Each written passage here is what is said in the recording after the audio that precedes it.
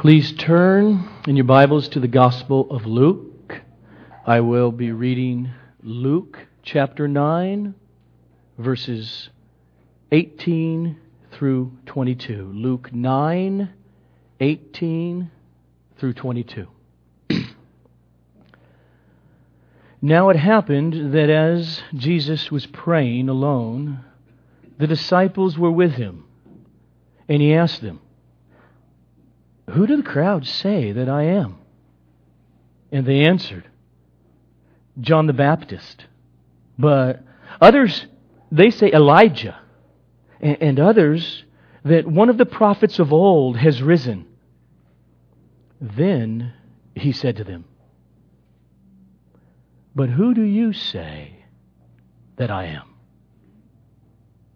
Peter answered, "The Christ of God." And Jesus strictly charged and commanded them to tell this to no one, saying, "The Son of Man must suffer many things and be rejected by the elders and chief priests and scribes and be killed, and on the third day be raised." Blessed is the reading of God's holy word. Father, once again, through your eternal mercies, allow us to have ears to hear this passage of Scripture. Allow that our hearts be opened as Peter's, to see ever deeper the truth and the glory and the treasure that is your Son. I pray. Amen. Questions are questions, but some questions are of preeminent importance to answer correctly. For instance, one of the first great controversies in the church was over the question, does a man have to believe in Jesus Christ and be ceremonially circumcised in order to be saved? That's a big issue going on in the New Testament in Paul's ministry. And Paul says, if you answer that question with, "Yes, you do," he says you're under God's eternal condemnation. The wrong answer to that question has eternal and fatal consequences. And so is the wrong answer to the question that Jesus asked in this passage in verse 20. Who do you say that I am? Let me tell you, there are a lot of people who believe that the Bible is the Word of God, that they endeavor to try to live by its moral standards. They affirm, yes, Christ was born of a virgin. He died on the cross, sacrificed himself for the forgiveness of sins, and that people who would believe in Jesus could have that forgiveness and have eternal life. And believe all that stuff. And they don't know Jesus from a hole in the wall. All those things I just said that many people believe. Bob Drays knows this. He was witnessing to a Jehovah's Witness a few weeks ago. You look at their literature, they say those things. But when you peel back, what do you mean? Who do you really say Jesus is? They miss it by a million miles. They're heretics. They deny Jesus' deity, which the church has universally and clearly condemned in the 300s with the Nicene Creed. Now, we can go to Mormons, The Church of Jesus Christ. Yes, that's who we believe He is. But they got the answer of who He is all wrong. Now, many people say, but no, I believe in Jesus. No, you don't. Jesus is not glorified. He is not honored because you use His name, but when you attribute to the meaning of that name things that are really not who He is. And you're denying who He actually is.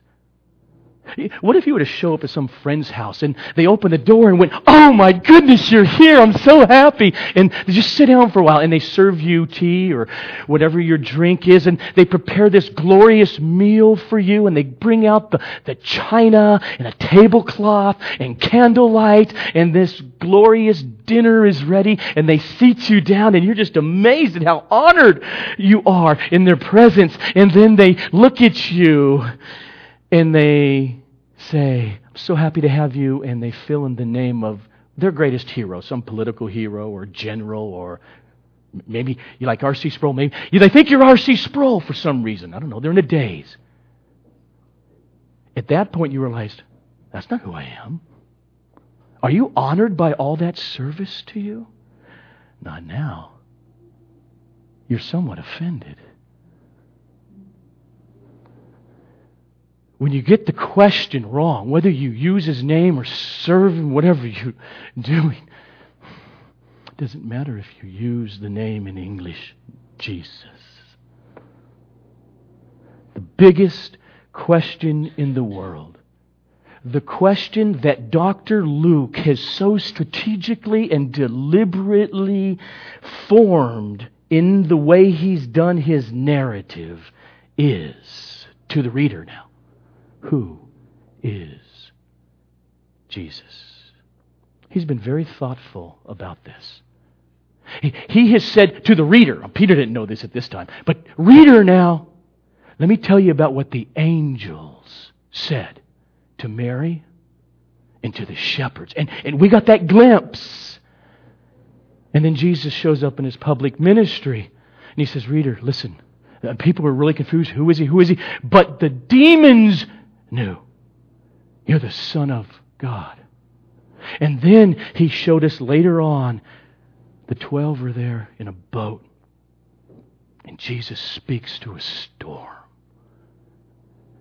And then He says, reader, listen to what His disciples said. Who, there's the question, then is this guy? They command storms and water, and they obey Him. And then He leads us to Herod's comment.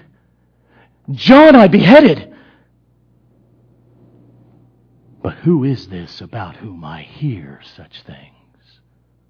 And then last week, we saw Luke give the implicit answer to the question when Jesus fed the 5,000 or 15,000, when thousands of loaves of bread and fish are coming from His hand.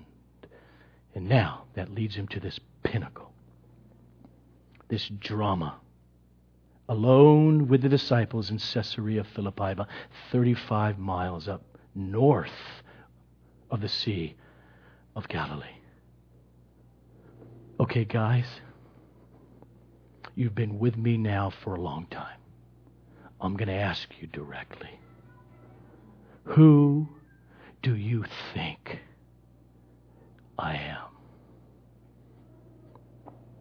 And the timing of that question in Jesus' ministry is key, because He has just finished His Galilean ministry and He's ready to make His turn down south into Judea and into Jerusalem in order to be killed. And so with the intimate 12 that He's chosen, it's imperative that He begins to relate to them more information about the essence of His true messianic ministry.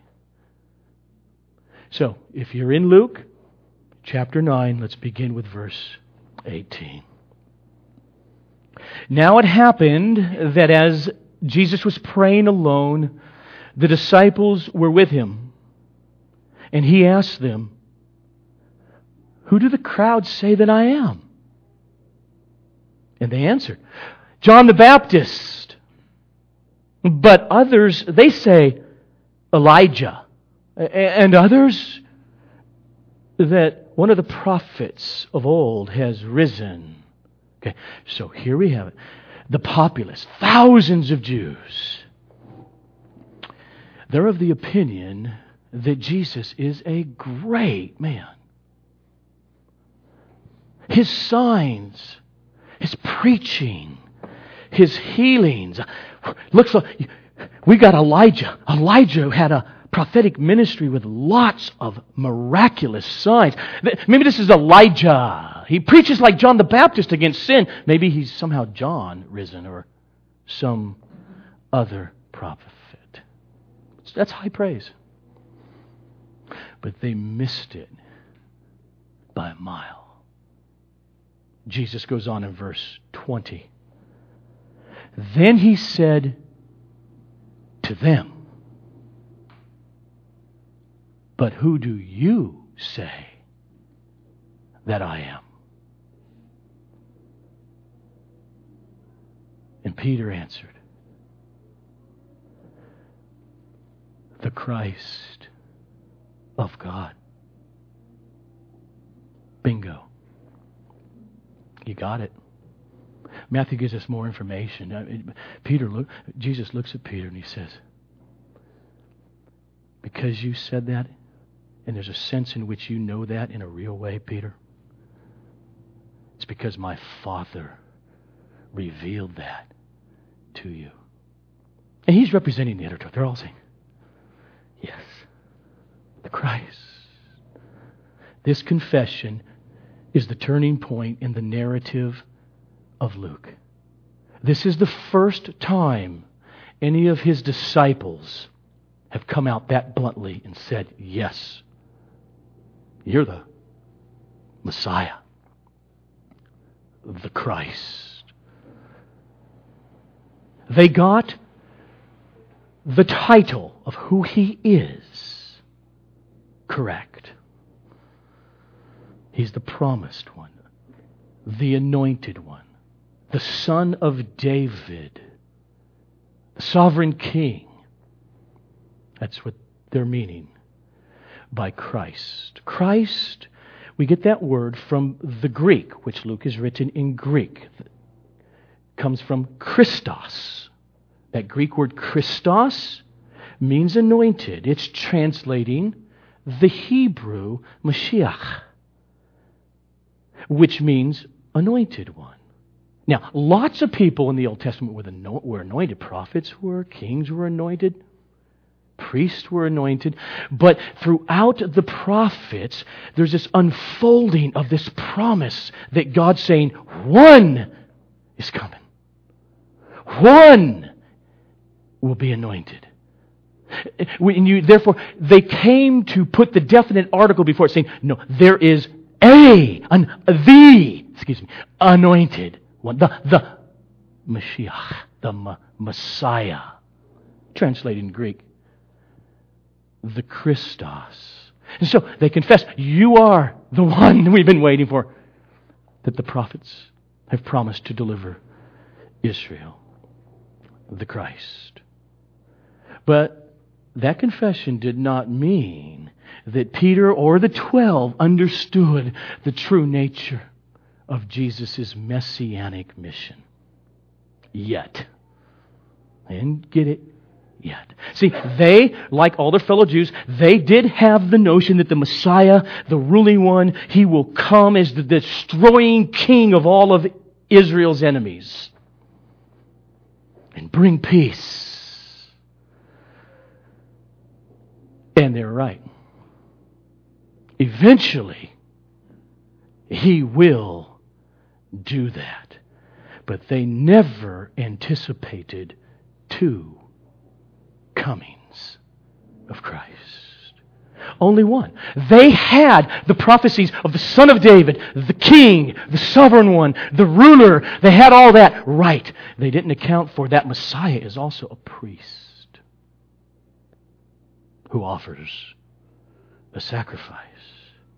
And so, that's why in the context, right after the confession, you're right. You got that right. I am the one. I am the Messiah. But immediately, Jesus begins to clarify His mission as the Messiah, Savior. Start with verse 21. And then Jesus strictly charged and commanded them to tell this to no one, saying, I'm the Messiah. But get it, guys. The Son of Man must suffer many things and be rejected by the elders and chief priests and scribes and be killed. And on the third day, be raised. So he says to the 12, you got it, guys. But listen to me. Don't go around blabbing this to everybody. Don't go around in the marketplace when we go to the next village and say, Jesus, He confirmed it. He's the King. He's the Messiah. Don't do that. Because what that term will mean to all your fellow Jews is not what it really means right now in my coming. What they think that means is far apart from the reality.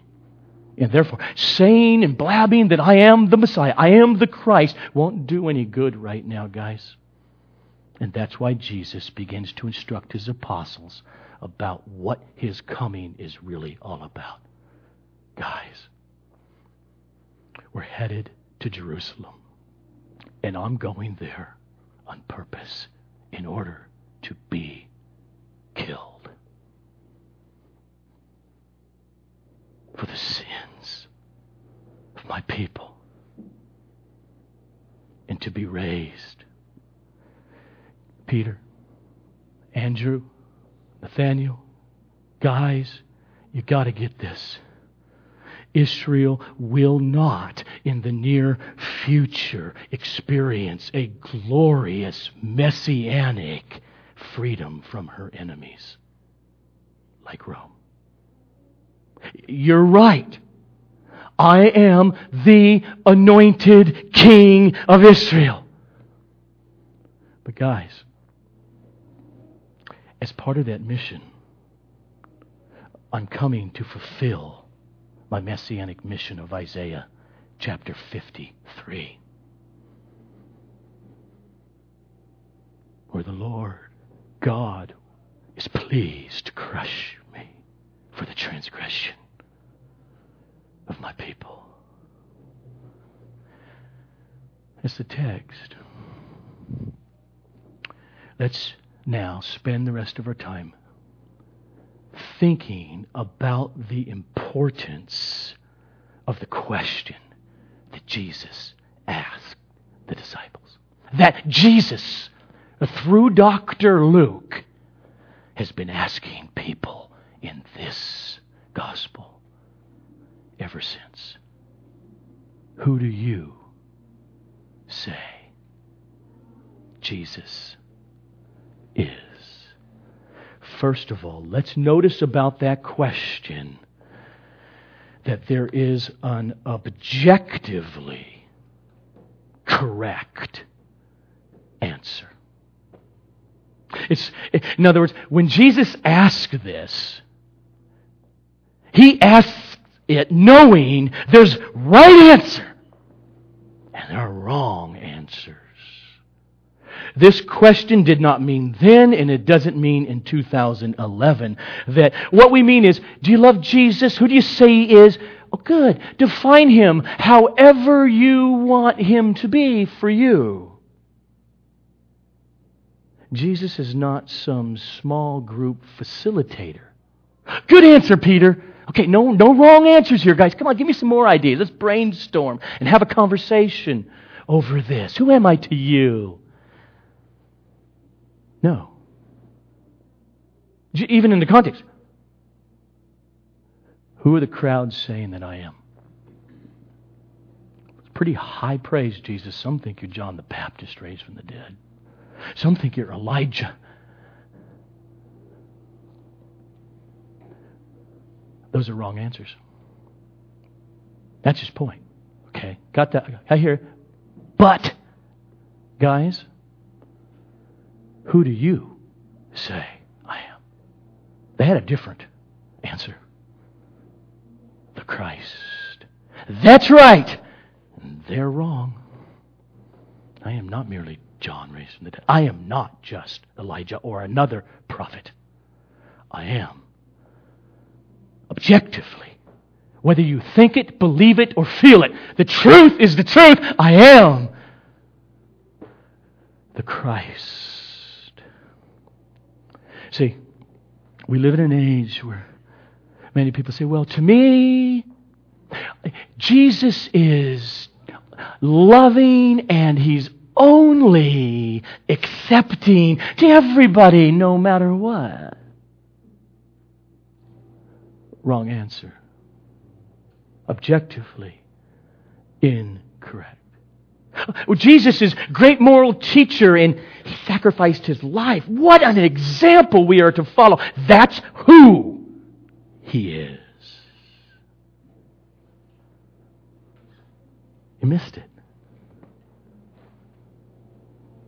How one feels about Jesus does not change who He truly, historically, and objectively is. There is a correct biblical answer to the question, who is Jesus?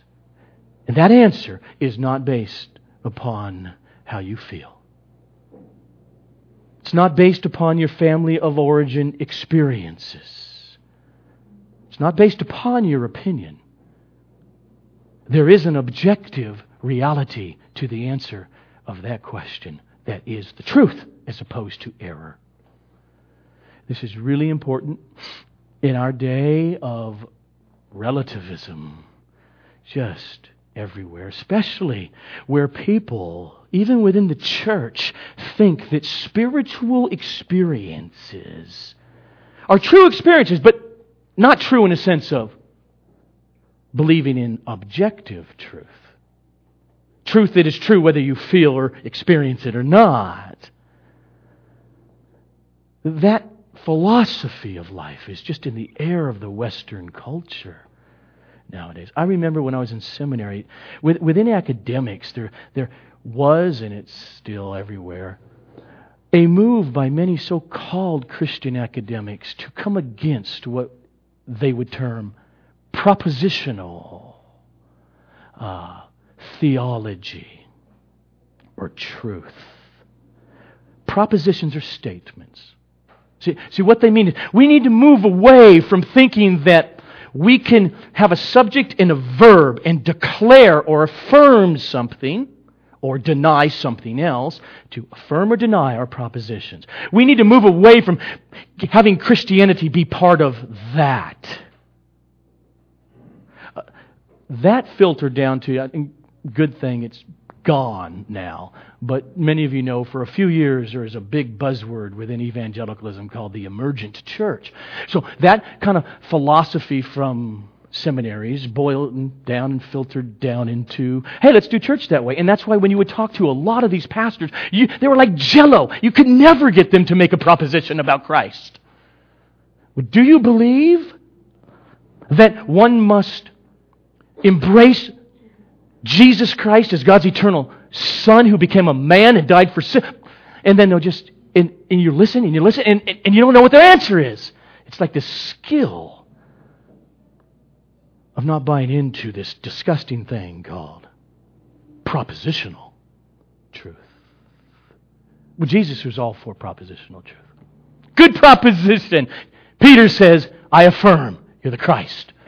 And Jesus says, you're right. See, let me give you an example. What do I mean by propositional truths? For instance, here's my proposition. The only way to the Father is through Jesus Christ. That's a proposition. Or, another one. Jesus is one person two distinct natures, divine and human. That's who He is. Therefore, Jesus, here's a negative proposition, a call to denial, is not created. But He is eternal. The second person of the Holy. Those are propositions. Flee from people who want to move Christianity away from making such statements. But even without people that do that deliberately like that, I don't want to do that, you just hear it in a lot of the lingo of us Christians who think, well, that's my spiritual truth and I love Jesus and He's my Savior. And that if my family member or a friend makes a proposition that is contradictory, that's okay. Their experience of God is good too. It's all good.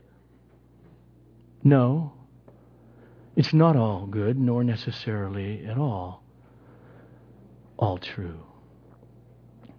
See, within the religious world, there is what you call an ecumenical movement. Ecumenism. One of my professors in seminary, he was one of the big-time American evangelical leaders in this movement, where they want to say, let's essentially bury the hatchet, Rome, and Protestantism. Come on.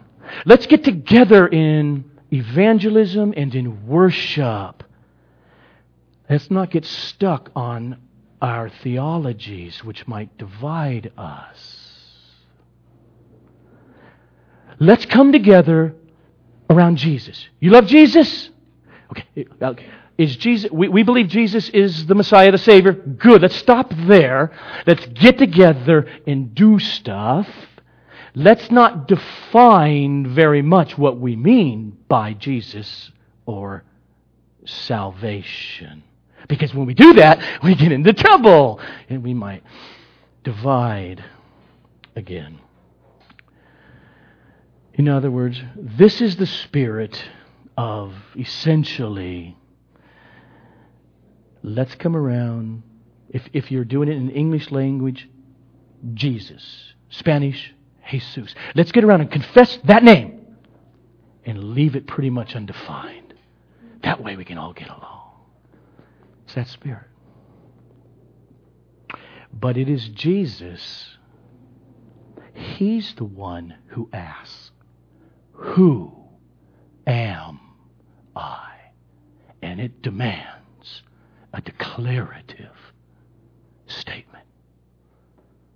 And therefore, there are correct answers to that question. And there are incorrect. And there are some that are partially correct. It's not a matter of personal opinion or preference, where one answer is just as good as the next. It's a matter of truth revealed in Holy Scripture.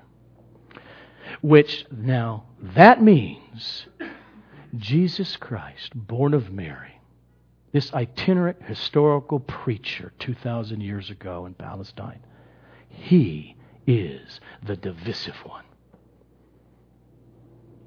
Jesus' question is divisive. It was at this time in Jesus' public ministry now where many of His disciples stopped being His disciples and left Him. Because Jesus was becoming more clear in relating to them who He is.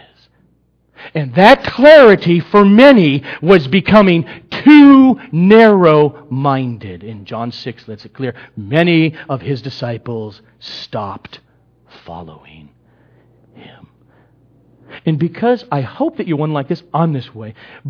By nature, most of us, we prefer peace and not confrontation. And a really good thing in personal relationships. But because of that, there's always this warning to be careful when it comes to truth statements, lest we slip into horrible error Because I may say this, and the person I love so much would contradict. But objective truth always divides. And it divides people into camps. And in our text, we can even see the division that Jesus just created. Who are the crowds saying I am? This, that, and the other. But who do you say I am? We have a different opinion. Our answer is different than theirs. You're the Christ. Guys, you're right. You're right. There is an objectively true answer. You're right. And my Father did something in your heart, Peter, to see this objectively true answer. What the multitude said was pretty flattering. Prophet. Awesome. Jesus didn't say, oh, that's so happy. He didn't do that. The religion of Islam says the same thing. The Quran says it. They affirm Abraham is a great prophet, and Moses, and Jesus, the prophet of great prophets. What an affirmation. And it's dead wrong. And it has eternal, condemning consequences. On the other hand, there are always been many, particularly intellectual types who will say some of the stupidest things. Like, no, I don't believe Jesus is God come in the flesh to die for sin. But I think He was a great moral, ethical leader. To which C.S. Lewis, as you know, so adequately put to death such thinking in his book, Mere Christianity, when he writes, quote, I am trying here to prevent anyone saying the really foolish thing that people often say about Him. And that is this. I am ready to accept Jesus as a great moral teacher. But I don't accept His claim to be God. Lewis goes on. That is the one thing we must not say. A man who was merely a man and said the sort of things Jesus said would not be a great moral teacher. He would either be a lunatic on a level with the man who says that he is a poached egg, or else he would be the devil of hell. You must make your choice. Either this man was and is the Son of God, or else a madman or something worse. You can shut him up for a fool. You can spit at him and kill him as a demon. Or you can fall at His feet and call Him Lord and God. But let us not come with any patronizing nonsense about His being a great human teacher. He has not left that open to us. He did not intend to. And so, here in Luke chapter 9 now, on this occasion in Caesarea Philippi with the 12, Jesus knew exactly what He was doing. By getting His disciples to first rehearse to me what the populace is saying, He was going to bring them, now you, and He's going to get them to contradict them. He's going to get them to far surpass their answer. So who are they saying now? Oh, Jesus, they're saying this and that, and there's the 12. But who do you say I am? silence. You can probably cut that thick silence with a knife. And then the mouth, Peter, breaks the silence. The Messiah of God. Yes, you're right, Peter. So far, we've contended as we look at this question two things. The answer to that question is an objective truth. Totally apart from what any subject, any person personally feels or thinks, there is a truth. Second thing we saw is because of that, Jesus himself, with this question, is divisive. And the last thing to consider about this question is this. From our text, we see that Jesus' identity and our answer to the question of who Jesus is has deepening levels of correct understanding. Peter's answer in the text, you are the Messiah of God. You're the Christ of God. That is correct. But Peter also had some wrong connotations about the correctness of that title and what it meant for this one true Messiah.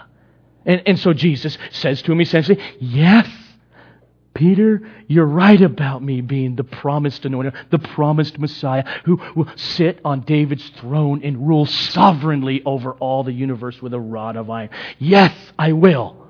That's what I'll do in my second coming. But in this coming, Peter, guys, let me fill you in a little bit more of the meaning of who I am as Messiah. I'm the Christ who must be sentenced by the Sanhedrin. That's what those three Jewish groups mean. Elders, chief priests, and scribes. The Sanhedrin's made up of those. I must be sentenced to death and be actually killed in Jerusalem for the sins of my people. And I will rise from the dead, guys, on the third day. Okay, so, got to get this, because this is our life too. Peter was correct. When he said, you're the Christ, he's got it. You're right. My Father revealed this to you, not flesh and blood. But he also needed to come to deeper and deeper levels of understanding of what that meant about Jesus' personhood and his mission. Same with us.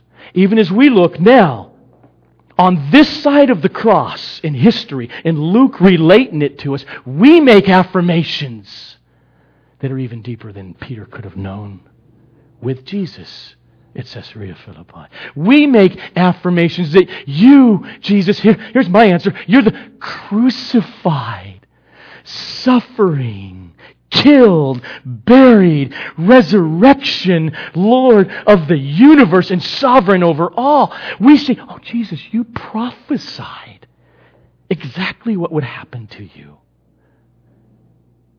You were sovereign even over the sinful acts of the Sanhedrin and the Gentiles with Pilate in putting you to death. You were not some helpless victim. The Jewish leaders with the Gentiles, we see clearly now, though they were utterly guilty for their horrific sin of putting the eternal Creator in His humanity to death. And yet, that one who laid down his life was sovereign over all of it. After Jesus' death and His resurrection. Go tell Peter I've risen, who denied Him. About 5 or 6 weeks later, Peter preaches his first sermon. And he still believes, like he did then, you're the Christ. But his deepening level of understanding, it's bedrock down when he says this in his sermon, chapter 2 of Acts, starting with verse 23.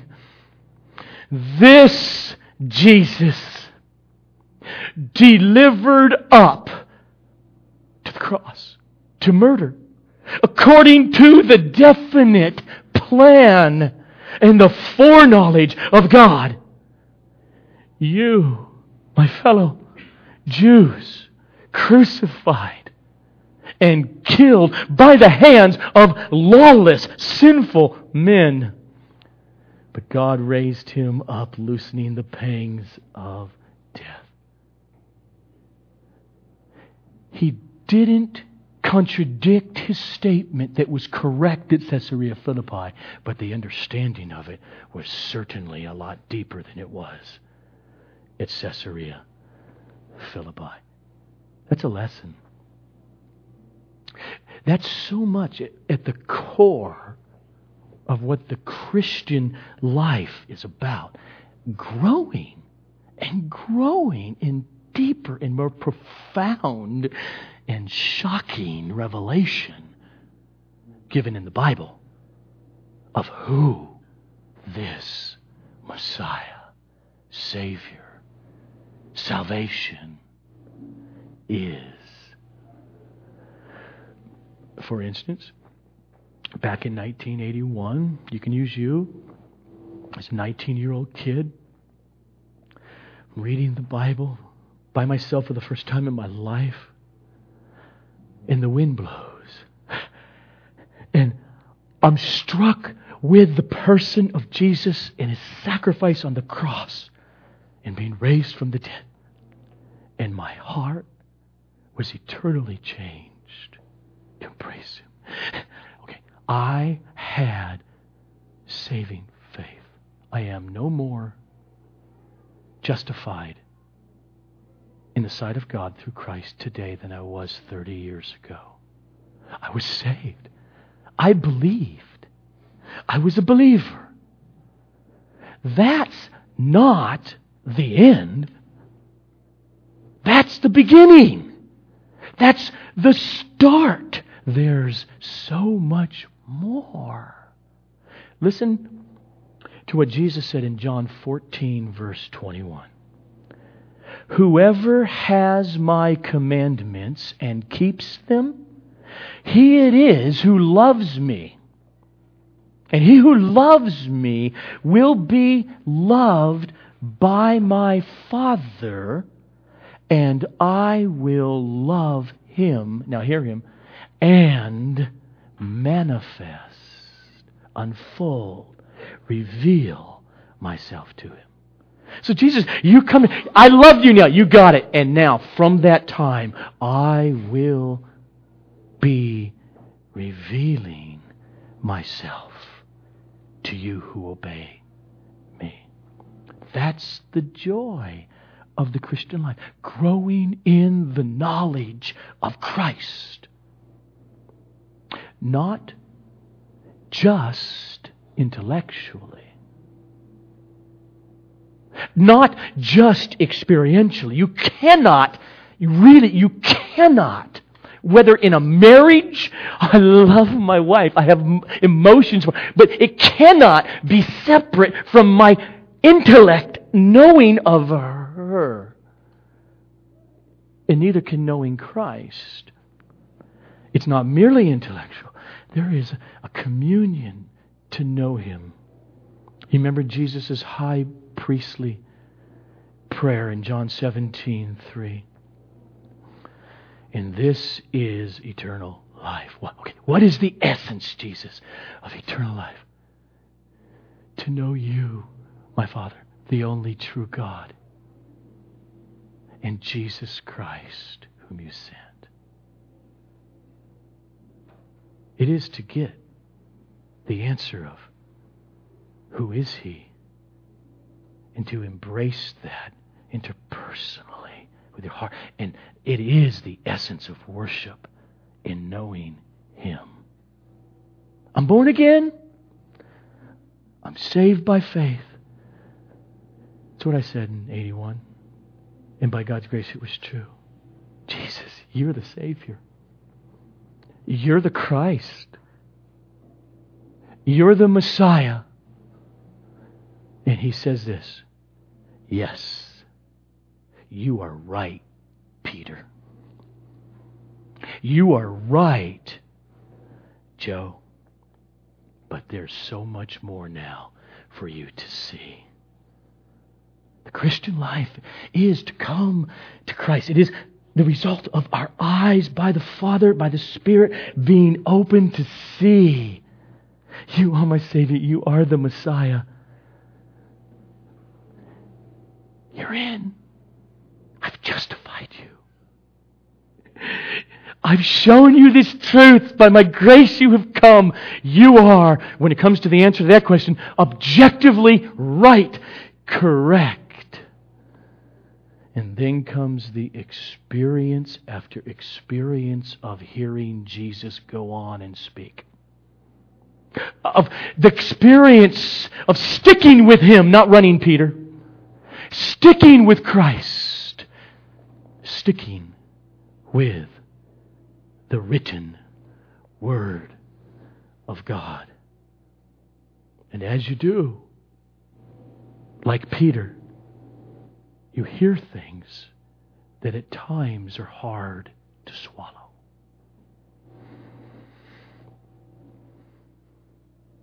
He says stuff. Over the last 30 years, that when I first professed Him, you're the Christ. He says stuff in this book that you don't expect. Guys, I am the Messiah. Get it, guys? I'm going to go get murdered. You know, Matthew lets us know more about that conversation. Peter has a reaction. No! Wait, Peter, you're the Christ. You're the Savior. Okay, let me tell you more, Peter. Can't be. And that's Jesus' famous rebuke. Get behind me, Satan. Now, He didn't mean that somehow Peter, that man, that fisherman's mind wasn't at work. No, it's not what He meant there. He does see Satan's influence behind this man, Peter, who could not swallow at this time what that would mean. And Jesus knew Satan after, remember chapter, was it 3 or 4? His temptation in the wilderness. And the text says, and Satan left him for a more opportune time. Well, here was one. Jesus is getting closer to the cross. Okay, but here's the point. Peter, you're right! And then He says, what the Word of God says, standing in front of me, is flesh. He said, that can't be right. Well, and then the Word of God rebuked him mercifully. Peter's faith, his trust, his confession, which was put there miraculously by God the Father, his faith was real. Peter himself was real. Okay? This is the Christian life. But then the Bible, the Word of God, and by the Spirit of God, or right here with Peter as our model, Jesus went on to shatter Peter's preconceived ideas about God and about the Christ and about the Messiah. Peter, guys, I did not come in order to wipe out Rome. Not yet. I did not come to bring heavenly bliss on earth for Israel. Yet. I did not come to meet everyone's felt needs so they can go on living in idolatry with the help of God. I came to deal with the fundamental problem of the human race. Sin. That's why verse 20 says, the Son of Man must suffer. Jesus' death was necessary. And it was the inevitable part of God's eternal plan before He created anything. His plan to snatch sinners like me from our just condemnation. Guys, He says, I must suffer and be killed and rise again. Have you come to Jesus? In that question, what we think about this Jesus that we say we come to or not, what we think about Him is of ultimate importance. We must come to the conclusion that yes, you are the promised Messiah. God's uncreated, eternal person who is God that became a human being, according to the beginning of Luke, through this Virgin Mary. In order to be killed, buried, but you rose from the dead on the third day, and you have ascended to heaven and are sitting at the right hand of the Father, ruling. And you will come back again in that same body one day and raise the dead and bring to consummation this salvation you bought. And you will then sit as judge over every human being who has ever come into existence.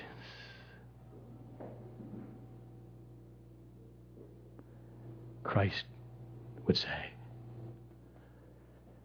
my Father revealed that to you as you read the objective words or heard them preached to your ears. So, again, let this sit on you for days and weeks to hear the words of Jesus from this text. Who do you say I am? That's the question.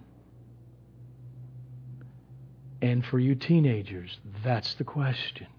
Your parents can't answer it for you. And it's not merely an intellectual answer.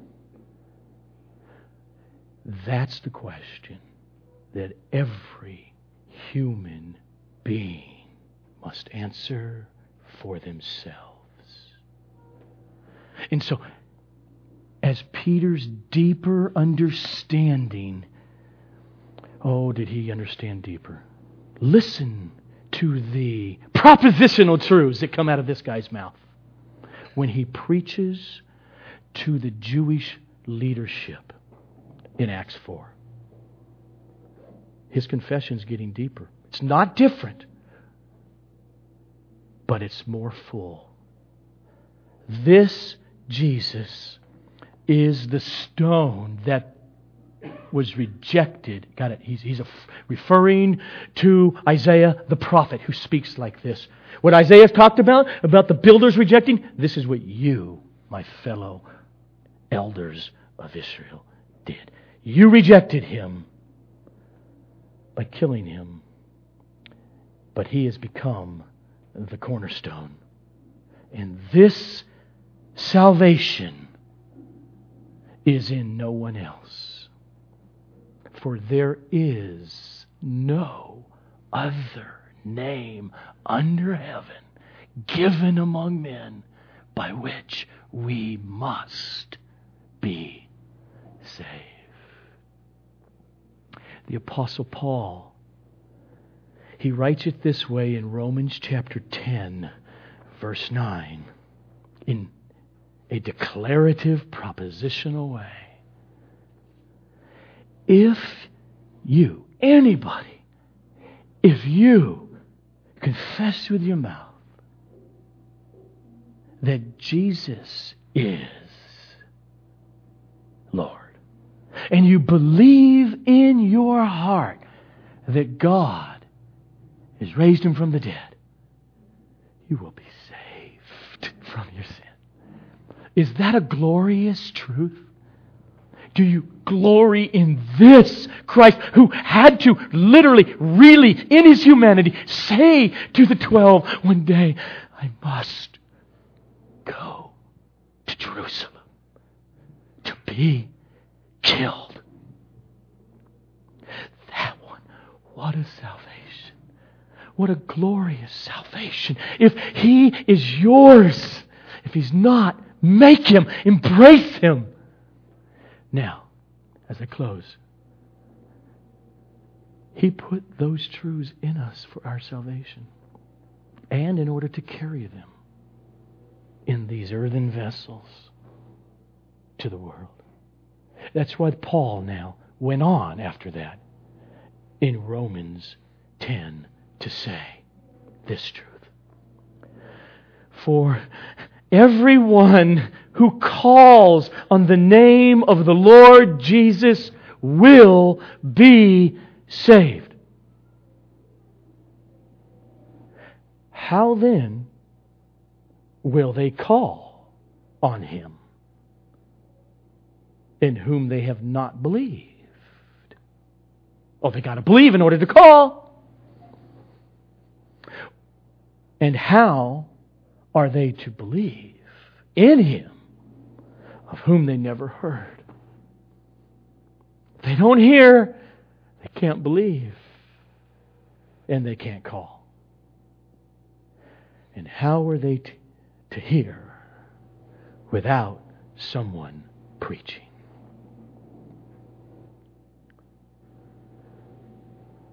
Preach. Beg God to make us at Sovereign Grace better and more courageous and caring and loving evangelists in our lives. Because it is the Word going forth that is the means to some who hear to believe. And when they believe, they'll call. When they call, they too will be eternally saved. Let us be a people daily bowing to this glorious Savior of our souls and deriving from Him the joy and the courage to preach to a lost and dying world. Amen. And so, Lord, would You be working this in Your utterly diverse ways to the glory of Christ, to the effectual seed planting and witness of each of us in the lives of others, to the glory of Christ. Amen.